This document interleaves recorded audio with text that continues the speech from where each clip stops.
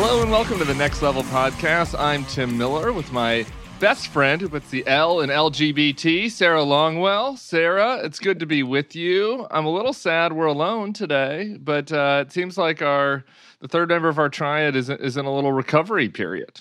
Buddy's out of commission. We'll let him tell his own story, I guess. But he's fine. You don't have to be worried about him. He can regale everyone with all of his Percocet stories next week. But he's on the DL for 1 week. And while he's gone, this is worth mentioning, next week when he comes back, we're going to have a little bit of news. We got a lot of Next Level content coming at you. Come March, come April. We're leveling up, so to speak. So this is a good time as any to make sure you're subscribed on Apple, subscribed on Spotify, subscribed on YouTube. Tell your pals. Make sure they subscribe. This is a good time to get on the bandwagon, you know. You need somebody to text with about the Next Level. It's nice to comment. You know, if you're a Bulwark Plus member, it's nice to comment on the Substack. But you might want to start a little text chain, a little WhatsApp chain with your buddies. So get them on board the Next Level. Get them to subscribe. And Sarah, I'm coming at you today from beautiful suburban Orlando. Oh. Here in the I-4 corridor. Doing some Disney? Well, fortunately, no, actually. I'm not a Disney man, as you know, but Disney would, I think, have been preferable to what I did instead, was spending the day with Ron DeSantis. I'm doing the circus this week, and Ron, I don't know if you know, he launched his book yesterday, The Courage to Be Free, and had a couple of events. He had one in Tampa, then one at Books A Million in Leesburg, Central Florida, Real America, and then went to the Villages. Not quite as Real America. It was my first time in the Villages, a big bucket list moment for me. And now I'm back in Orlando. Few questions. Did you get together with any of the Gays Against Groomers?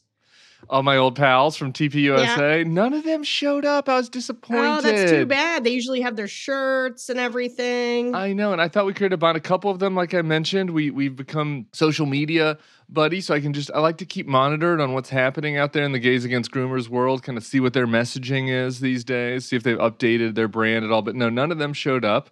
I did see an old coworker who seems like he was stealthily working on the DeSantis for President campaign and was like... Stealthily? I think so, because he was like excited to see me at first. It's like, Tim, I haven't seen you in ages. And then like we walked out of the bathroom and then he saw all the circus cameras and it was like, oh, right, Tim, you're a journalist now. And kind of like sprinted away and texted me, maybe we should get together sometime, away from the camera. Not today. So, I had a little bit of a reunion, but it was...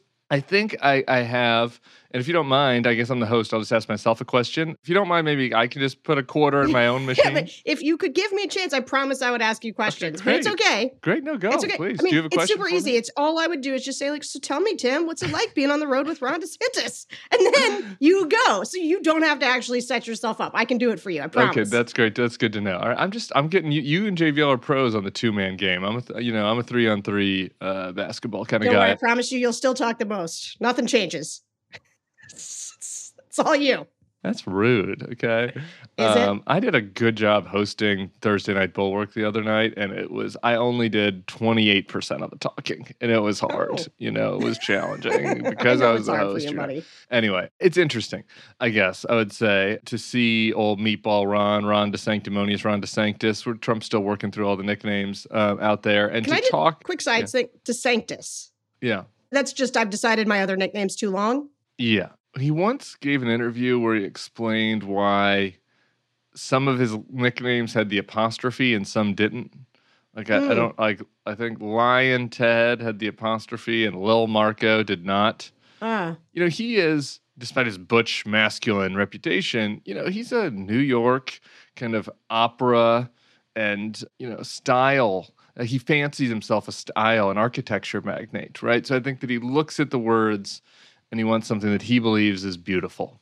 And I think that Ron DeSanctimonious maybe had too many syllables, and Ron DeSanctus maybe looked a little nicer to him. Maybe Trump heard from a few of the people who are deeply committed to him, and they were like, what does this mean? It's like a long, difficult word that just like not everyone throws around. It is. And I can tell you, we asked, because we did some man on the street outside of Ron's events, and asked a couple of people about the nicknames. And at least one fella had trouble spitting it out and just really didn't, like, literally said, and kind of in a jovial, friendly way, was like, I don't know what it means. Like, I Yeah. really don't know what that word sanctimonious means. And Meatball Ron, I don't know why he just doesn't stick with the meatball thing, because it's got like the best Trump hallmarks. It is both somehow a physical descriptor while also being sort of racist. And like that just feels like a bullseye Trump. But it's weird. He's like workshopping the DeSanctimonious into just something shorter. I think I can feel this one as well. The people didn't like Meatball. And several people said that was fake news, actually.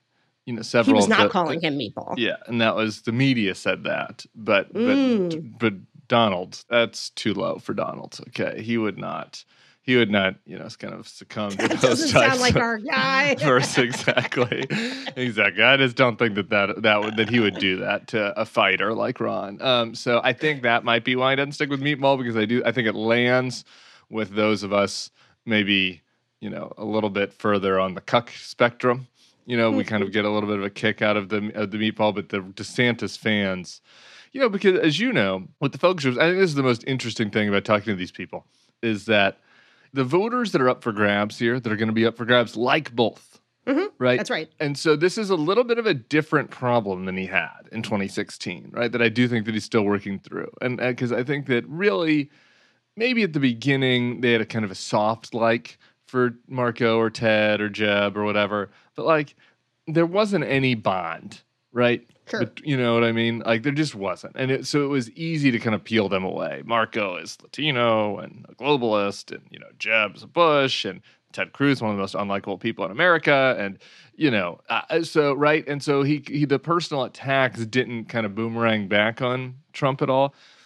That might not be true for DeSantis a little bit. It's a little bit of a different deal when you're competing over a turf of people who are MAGA that like you, but also like this other guy and are maybe interested in taste of the new soup. Yeah, so I don't know if you listened to my focus group podcast with Tara Palmieri. I did. It's really good. So this was sort of one of the main things that I think is a dynamic that we don't quite yet understand how it works, but is going to be pretty decisive, which is Trump able to attack DeSantis and lay him low?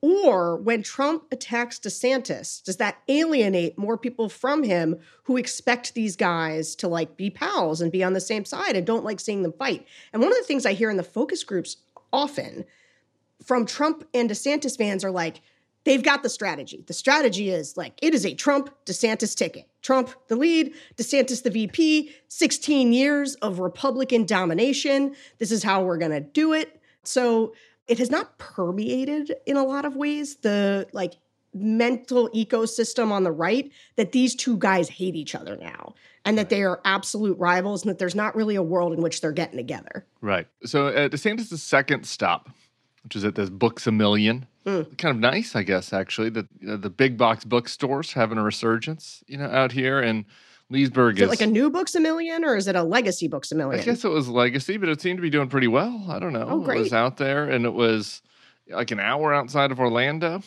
So I mean, we were with the real folk, and outside that event, my new friend Laura Loomer. Do you know Laura?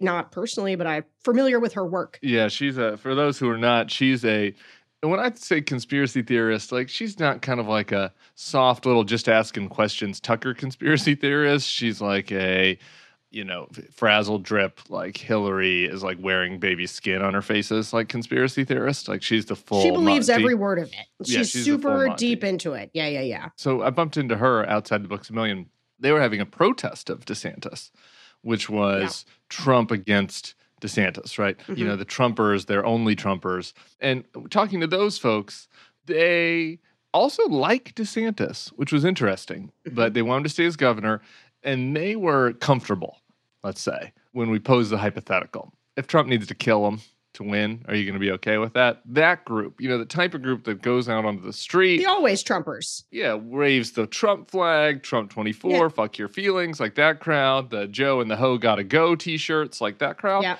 They're fine with it. Okay, now the next layer over, though, when we went to the villages, for the second DeSantis event, I was talking to the people that were there, some of them are particularly the rich villages types, like they're like in DeSantis's camp, right? Like that's going to be Right. his base, right? Like I moved Right. from New York, I went to Penn, like now I've retired at the villages, right? Like those Yeah. types of folks we talked to, that's going to be DeSantis's base. But some of the other, let's say, more Florida native villages residents, maybe a little more Florida man kind of vibes, but senior citizens, they were in this middle kind of ground. And the ones you talk to, they're like, it's still early. I haven't decided. I like both of them. There's some things I like about both. When you ask those folks about the Trump attacks, they don't like it. Right. Right. And so it'll be interesting to see how he navigates that, whether it ends up mattering, because he's going to get a lot of positive reinforcement feedback loop from the Laura Loomers, right? Who are like, hell yeah, Meatball, right? And then there's going to be this other group that is going to be the key constituency that might not like it as much. So I thought that was interesting. The other interesting thing was just DeSantis's messaging. And I guess this isn't surprising, it's just noteworthy. I suffered through, I think it was a good 78 minutes, his talk at the villages. I was surprised that the crowd, the blue hairs, were able to stay up for it. It was a late night set. It came on around 7:50. It's like, folks there had already had their post-dinner brandy. Yeah, I'd be done. Yeah. It seemed to me like there might have been some people missing from the crowd because, some folks had already, nodded off to Brett Baer a couple of hours earlier. But his remarks, very lengthy remarks, the performance isn't there, right? It's long. There's some boring parts. But when he's hitting the notes, they really like it. And he's right square in the middle of what folks want, right? Like the stuff that he's giving on woke, on Disney, on Fauci, on immigration, Martha's Vineyard, schools, sexualizing our children, drag queens, which we'll get into later, like all of that, he is right in the bullseye of what the crowd response is. The libs hating him. He's really big on this. I'm the most hated governor in America, right? So he is hitting all their erogenous zones. But he doesn't even really try to do like the old school Republican stuff. Like literally he is 57 minutes into his speech, and in a 3-minute period, he ticks through, we cut taxes, we're getting rid of some red tape. We're doing tort reform here in Florida. We're doing school choice. And hopefully in this session coming up, we're doing constitutional carry. All those were applause lines. People liked it. But that all came in like after a very, very lengthy speech. So it'd be interesting when he's got to cut it down, for the road show. He's going out to Iowa, New Hampshire and all that. It'll be interesting to see if that stuff even makes the cut. I mean, like the core excitement stuff is all COVID, all woke, all the elite media and the libs hate me. So there's a lot of people in the focus groups talk about Ron DeSantis. He's Trump without the baggage. Gibbs was on my focus group podcast the other day too, and he was arguing that in order to win a Republican primary, Ron DeSantis is going to have to go so far in this like Trumpy direction that just like in the midterms, swing voters aren't going to like him. And I've been contemplating that for a couple of days because it's a real point, and I think something that is true. But I also want to mark a difference or talk this through with me. Yeah, please. Did he talk about the 2020 election being stolen? No. Right? So the things that animated Blake Masters, I assume he didn't endorse the Unabomber or talk about Donald Trump being the greatest president of our lifetime. Did he hit Ukraine at all? Didn't mention it. Only foreign policy mention was China. China, sure, safe. Yeah, it was just, and we're making sure the CCP cannot buy any land in Florida. And everybody cheered. This must be a big thing on Newsmax or something. I wasn't aware that was even a controversy, that the CCP is buying land in Florida. But maybe it is. That might be my ignorance. This is a key difference in a way that DeSantis has carved out. Like, I often call him kind of a Trump understudy. I do think Trump created him, but I also think he has created a lane that is more swing voter friendly when he says we should not be teaching gender ideology to first graders. There are a lot of people who are like, yep. And I would say especially a lot of these older folks who have not enjoyed the way that Democrats utilize government, they see no contradiction in now the way that DeSantis talks about how he will wield government to push back against their sort of cultural enemies. They like that too. The point I want to make is like, he's not the same. He does have his own pitch. And not only that, a bunch of the other candidates, they're much closer to parroting and copying what Ron DeSantis's lane is than they are copying Trump's lane. And so when that happens, part of what it is that you'll get Nikki Haley And you'll get Tim Scott, and you'll get a bunch of these other Nikki people. Haley said, "Don't say gay," didn't go far enough. It was like, I was for this gay. Yeah. We got to put it in 5th grade. He stopped it in 3rd grade. But 5th graders also shouldn't be saying gay. And guess what? That's not going to fly.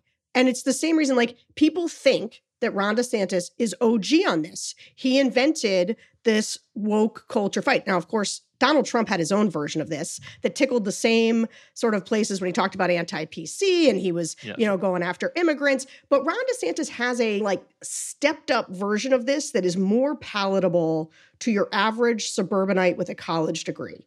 They're still on the right. And so even though I've had a number of swing voting groups say they would vote for Biden over DeSantis, I take that point, but I also think Ron DeSantis is in a lot of ways not going to run against Joe Biden. I think he's going to be running against Kamala Harris. So I just want to lay out that difference because I think it's going to be key in understanding the fact that Trump and DeSantis are not quite the same, that Ron DeSantis does have his own pitch in his own lane, and that it is not the election denialism that people rejected in the midterms. Yeah, I don't want to go too far over my skis on this and say that I'm super DeSantis bullish and really freaked out or whatever, but he's savvy. Yeah. There were things that I wasn't impressed with watching the speech. Like I said, it was long. He's got to work it out, right? He's going up against a performer, and there were parts that really dragged. But the messaging, the fights that he chooses to pick are pretty savvy. On the Don't Say Gay bill, how he describes it. These schools, they're telling us that kids are being born racist, telling kids that they're being born in the wrong body. We're just trying to protect your freedom from the left's pathologies being forced down your throat. It plays. I get the dog whistle, right? But so that makes me cringe.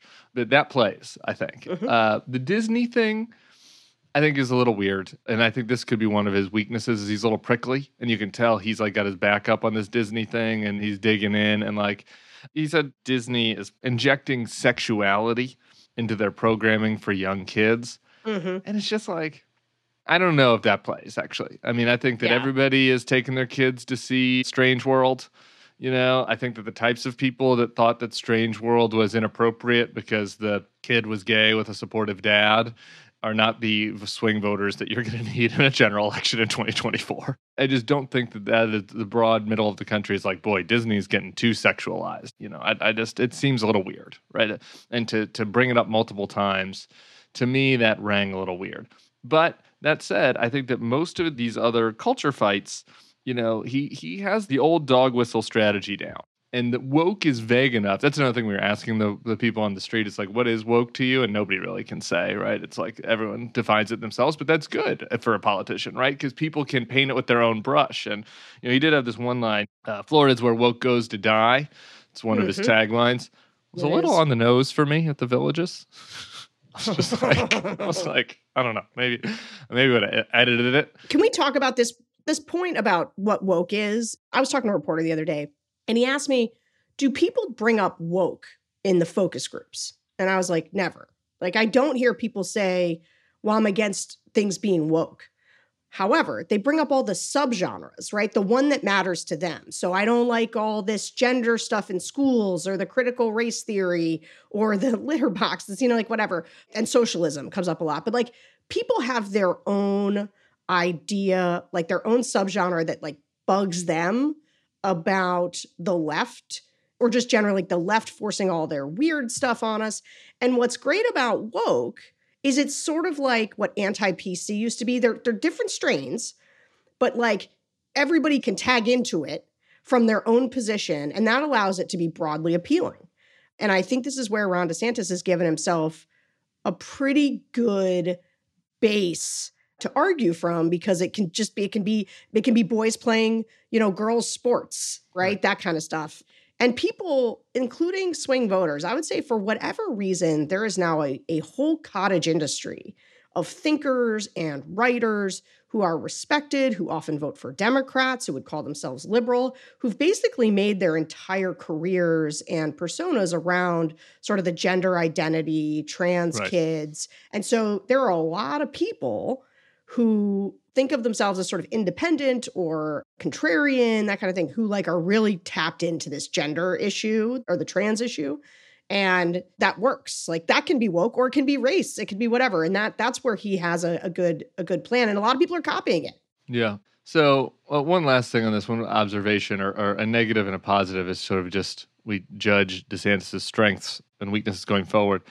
I think the best argument for the Gibbs side of this, which is that this doesn't wear well, and then the end, is that maybe he doesn't have the one-off weird quotes like Blake Masters or the Doug Mastriano going full election fraud, but put together as a package, right? And you present it to your Phoenix, your Maricopa County suburb voter that voted for Katie Hobbs. But you present to them, it's like, this guy is running and he's going after colleges and saying that they are too liberal and that we're trying to bring old school, classical, conservative, like reading back to colleges. He's getting rid of AP Black history stuff. He's obsessed about whether Disney princesses are showing too much cleavage, right? Like he's going after trans kids. He's going after gay, right? Like that's the inverse of this, right? Like that people that have conservative predilections can hear the woke thing and project the one thing they're mad about on it. But the people on the other side of the coin hear everything and be like, this dude's a weirdo, right? Like he's talking about all of this stuff. And they're like, maybe I don't really love it. I don't love the DEI, or I don't love this one teacher my kid has that is going a little bit too hard on the woke stuff. But like, I mean, this dude feels like he's obsessed, right? Like, do I want that in the president? And that feels like a little too far. And so I think that's a potential vulnerability for him. Well, and this comes down to sort of an ineffable thing, like a thing that people might not be able to put their fingers on. But here's my question about Ron DeSantis as you were watching him. Does he seem happy as he's delivering this? Like, does he seem light? Does he seem like a guy who is carrying a positive message that can turn people on in a way? Because at some point, if you just are dealing in anger, you can, and Trump dealt in anger. He dealt in division.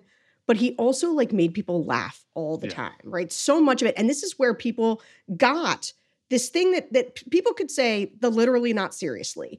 And we that was a way for us to all understand that Trump had a way of saying things where people were like, he doesn't quite mean that, guys, but he's just saying it and it's funny. And that allowed him to get away with murder with people in a way that I have wondered, because we have not seen Ron DeSantis on the national stage, whether he carries himself with any kind of lightness that people can feel good about him.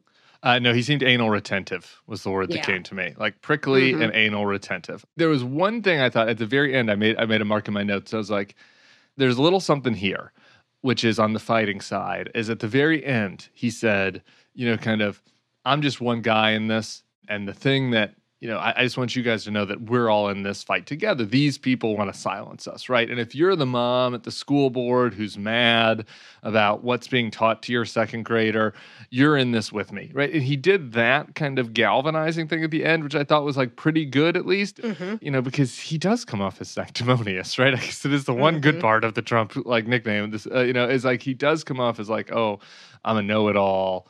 I'm like very anal. I'm very particular and prickly. So maybe he can grow it over time. But no, there was not a lot of joie de vivre unless you get joy out of liberal tears. And that might be enough in a Republican primary in some places. All right. We had an election yesterday. This is a politics podcast in Chicago. There was the first round of a mayor's race. Let me pull this up. The sitting mayor, Lori Lightfoot, finished in third place. Not enough to make the runoff.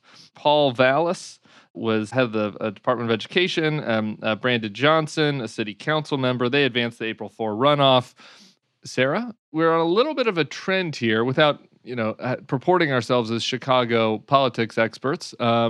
We do have a little bit of a trend here in these big cities now. And I think that sometimes there's always this, and I love the local politics reporters. They're always like, oh, you national types, you want to weigh in on this. And this is mostly about Chicago issues and local issues. There are local issues, but Eric Adams in New York goes in and replaces de Blasio, running as more of the pro-police kind of candidate on the Democratic side. San Francisco, as I've written about, we had these recalls, particularly of the DA. L.A., Karen Bass ends up winning, but very close, right, to having like this former Republican dude winning the L.A. mayor's race. And now in Chicago, Lori Lightfoot doesn't win the runoff. Can we learn anything, you think? Can we do big picture punditizing? Oh, yeah. I mean, this is crime, right? So we've seen since the pandemic the rise in crime in a lot of these major cities. And I think for people who live in places without a lot of crime, you may want to roll your eyes at this and say, defund the police or whatever. But let me tell you what, the people in these cities do not want to defund the police. They want somebody to do something about the fact that there is a ton of burglary And to be fair to these local reporters, I did just tap in on this, like on the Lori Lightfoot thing. But, it sounded like in a lot of ways she was trying to say, no, violent crime is down. And it's true that like year over year from the pandemic, there had been a decrease in the murder rate, but things like theft, carjacking, all that stuff was up. And if you live in these places, that is the ball game, right? Like the most fundamental thing is being able to walk down the street and be safe. Washington, D.C. feels super different than it did 5 years ago. Really different. And that is going to matter to people, and they're going to want something done about crime. I feel this way. I feel this way in D.C. The big tent encampments where there's a ton of drug use, a lot of violence, it creates a really different sense downtown. When you see all the stores, right? Like people can be like, we're bouncing back. But like when you go to a downtown and you see all the for sale, all the retail space, things don't feel full. The coffee shops are all closed. It has a really different feel, and it gives people the sense of decline, right? And so that's when you get change election. Now, the one thing in this election in Chicago in particular, so it's clear they don't want her, but she had somebody running to her left, and then there's like a Republican that won. And so I guess my question is it possible Chicago elects a Republican mayor in this environment? And I'm not positive that's the case. Yeah, see, if Brandon Johnson is the one that you were talking about that was running to, I guess, her left. And Vallis, he's not a Republican, the guy that won the most. He's a Democrat, but I think... Oh, he is? Yeah. I kept seeing people refer to him as a conservative. They must mean a conservative Democrat. Yeah, this is the very online libs, trying to smear him. No, he ran for governor as a Democrat. He ran for lieutenant governor as a Democrat. So, no, very much a Democrat. But look, I do think that the messaging about unions coming from him is maybe, why you sort of see this, like, oh, if you want to criticize the teachers union or whatever, then you're a Republican. And so, no, I mean, he ran as a Democrat back in 2002. So it's been 20 years at least he's been a Democrat. I don't want to pretend that I know Paul Vallis's whole CV. But look, I think that sometimes it's hard to tell, like in this surround sound information environment, like what is real, like what is just in my feeds, right? Like, what is being blown out of proportion. And I think that breeds an idea a lot of times of people who are in their tribal bubble of being like, no, this is bullshit, right? Like crime isn't really that bad. And the school situation isn't really that bad. This is just Republican nonsense. And Tucker Carlson and Megyn Kelly are talking about it today, and they've got to be wrong, right? There's a little bit of this on the, the lab leak thing, which we were dealing with this week, right? If the baddies just say one thing, then they must be wrong.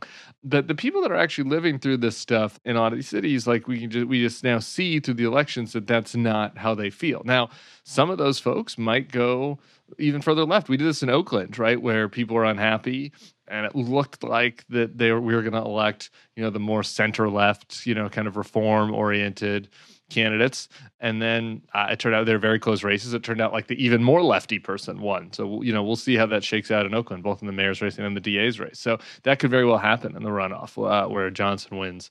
But I think that what is clear is that like people are not happy with the status quo, right? And I think that they have these internal divisions within them, which is like they are still mad for good reason about police shootings, right? And so they don't want to be for like the Blue Lives Matter candidate, right? But like at the same time, they want their cities to be safe, right? And, at the same time, they don't want to be for gutting all the public schools, right? But they also didn't love a lot of what the teachers unions were doing during COVID, right? With kids in schools, right? So people on the left, this is mostly an intra-left dispute of people who have these cross tensions trying to deal with that. And I think that was kind of what I tried to get on that interview with Brooke Jenkins I did a few weeks back, where she's trying to be like, no, I'm progressive, like I'm liberal, but like that doesn't mean anarchy. Like that people don't get arrested for shoplifting, right? Like there has to be some kind of punishment for shoplifting. Maybe you think the prison industrial complex is too much and we need to come up with an alternate solution for shoplifting. I'm open to that, but like it has to be something, right? You can't just let people keep stealing from Target over and over again, because that's not a society, right? And so I just think that in these big cities, folks are dealing with that, and Republicans are taking advantage of it. DeSantis talked about this yesterday. We ranted, I guess, last week, was it on the Next Level on Charlie's podcast about how, there's plenty of crime problems in red states too, but it just isn't as acute. It doesn't feel as acute as in cities. Well, there's cities in red states. What I'm trying to say is like Tennessee has a crime problem. This will be a good transition into Tennessee. Tennessee has a crime problem, but it's not just in Memphis, right? Like the red parts of Tennessee have crime problems, right? And this is what I was ranting about with Amanda last week about how like Florida is where Parkland and Pulse and this just horrible shooting of this journalist just happened. Like, Florida has a higher murder rate than New York City. So there's plenty of gun violence problems. The top murder rate places are all red states because of gun violence problems, suicides and gun violence. So that's something Democrats need to be able to go on offense, but you got to clean your own house before you can go on offense, right? And I think for some people, they're like, okay, it's hard to get that around your brain, right? Which is like, the murder rate is higher, but it's weird because when I see pictures of the cities, like offices are boarded up and stuff, right? Because there are all these ancillary crimes that you're talking about in DC, but DC feeling different, right? Like that's a little more acute than a murder rate number. Yeah. Yeah, go ahead. I was going to go back to Tennessee unless you had something. Yeah, I think you wanted to segue to Tennessee. So I think let's go there. This governor of Tennessee, Bill Lee, for people who haven't heard the story, he is about to sign a bill. I wrote about this. There's going to be bills in many states that are banning drag performances outside of sex clubs, outside of strip clubs, essentially, or adult entertainment venues. How this gets policed will be interesting, to say the least. The bills all say that it has to be performances that appeal to the prurient interest. I don't know who, somebody in some think tank in Washington, D.C. probably came up with the word prurient because it's in all of these bills, and they sent it out to ALEC, who had sent it out to all of these state legislatures. And so it will be interesting to see how prurience is enforced.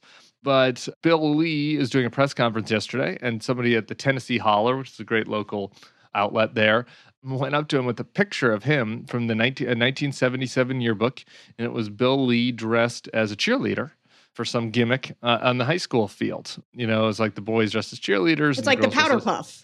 Yeah, the Powder Puff game. Yeah, and it was called, his was, there was some sexist thing that was, it was 1977. So some lightly misogynistic description that was underneath the picture.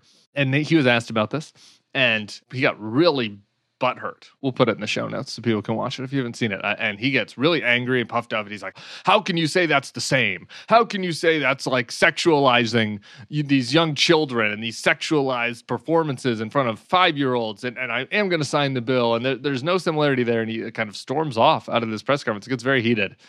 And, this is like the classic Republican thing that just gets my blood boiling of, it's only a problem when they do it. Right. Like if I dress up as a girl, for my Powder Puff game as a straight man who obviously am not interested in, butt stuff. Okay. Not me.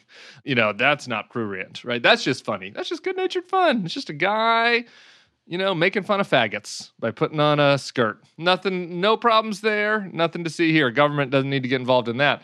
But when the gays start dressing up, in skirts and shaking their little tail feathers around, that's sexualized. Like that is really problematic. And we need Johnny Law to interfere with that. And so, that's just a classic, kind of thing. It's only a problem when they do it. Right. But did you get to watch old Bill Lee get his bluster? I did not watch it. I have a different level of annoyance on this. Although to your point about how they enforce it, I have two thoughts. Number one, drag shows or even like burlesque was kind of a thing when we were in the clubs, certainly on the lesbian side a little bit. And it was like never for me the kind of thing where I was like, I'm going to go out because I want to consume this content. But it was like, it was out. It was just like what was happening at the bar that night. I also didn't see any 5-year-olds in there when I was there. You never went to a drag brunch? I did. No, Perry's has the drag brunch. And you're not gonna. I liked the Perry's. It had sushi rolls as part of the brunch. Yeah, so I thought the food was good. You had sushi at a drag brunch in the morning when you were hungover? It was good. Their brunch was excellent. Like a cream cheese, like a Philadelphia roll? No, listen, I'm not. Whatever. I'm not going to get into fish? it. You're just having raw fish. Yeah, it's good. It was like 11:30 in the morning. It was like almost lunchtime, and I didn't love these. I did not also see 5-year-olds here, but I did see a lot of people would bring their like parents to this, and there would always be like a dad in his golf shirt and slacks who got talked into brunch, and like the drag queens would grind on them, and I was always like, I hate this for him. But usually the dads, somebody had told them what they were getting into for the most part, and they would blush and they would endure, and it was sort of like good family fun for all. Although drag queens can be really mean, I gotta say, especially if you're doing drag bingo. They're like insult comics the whole time.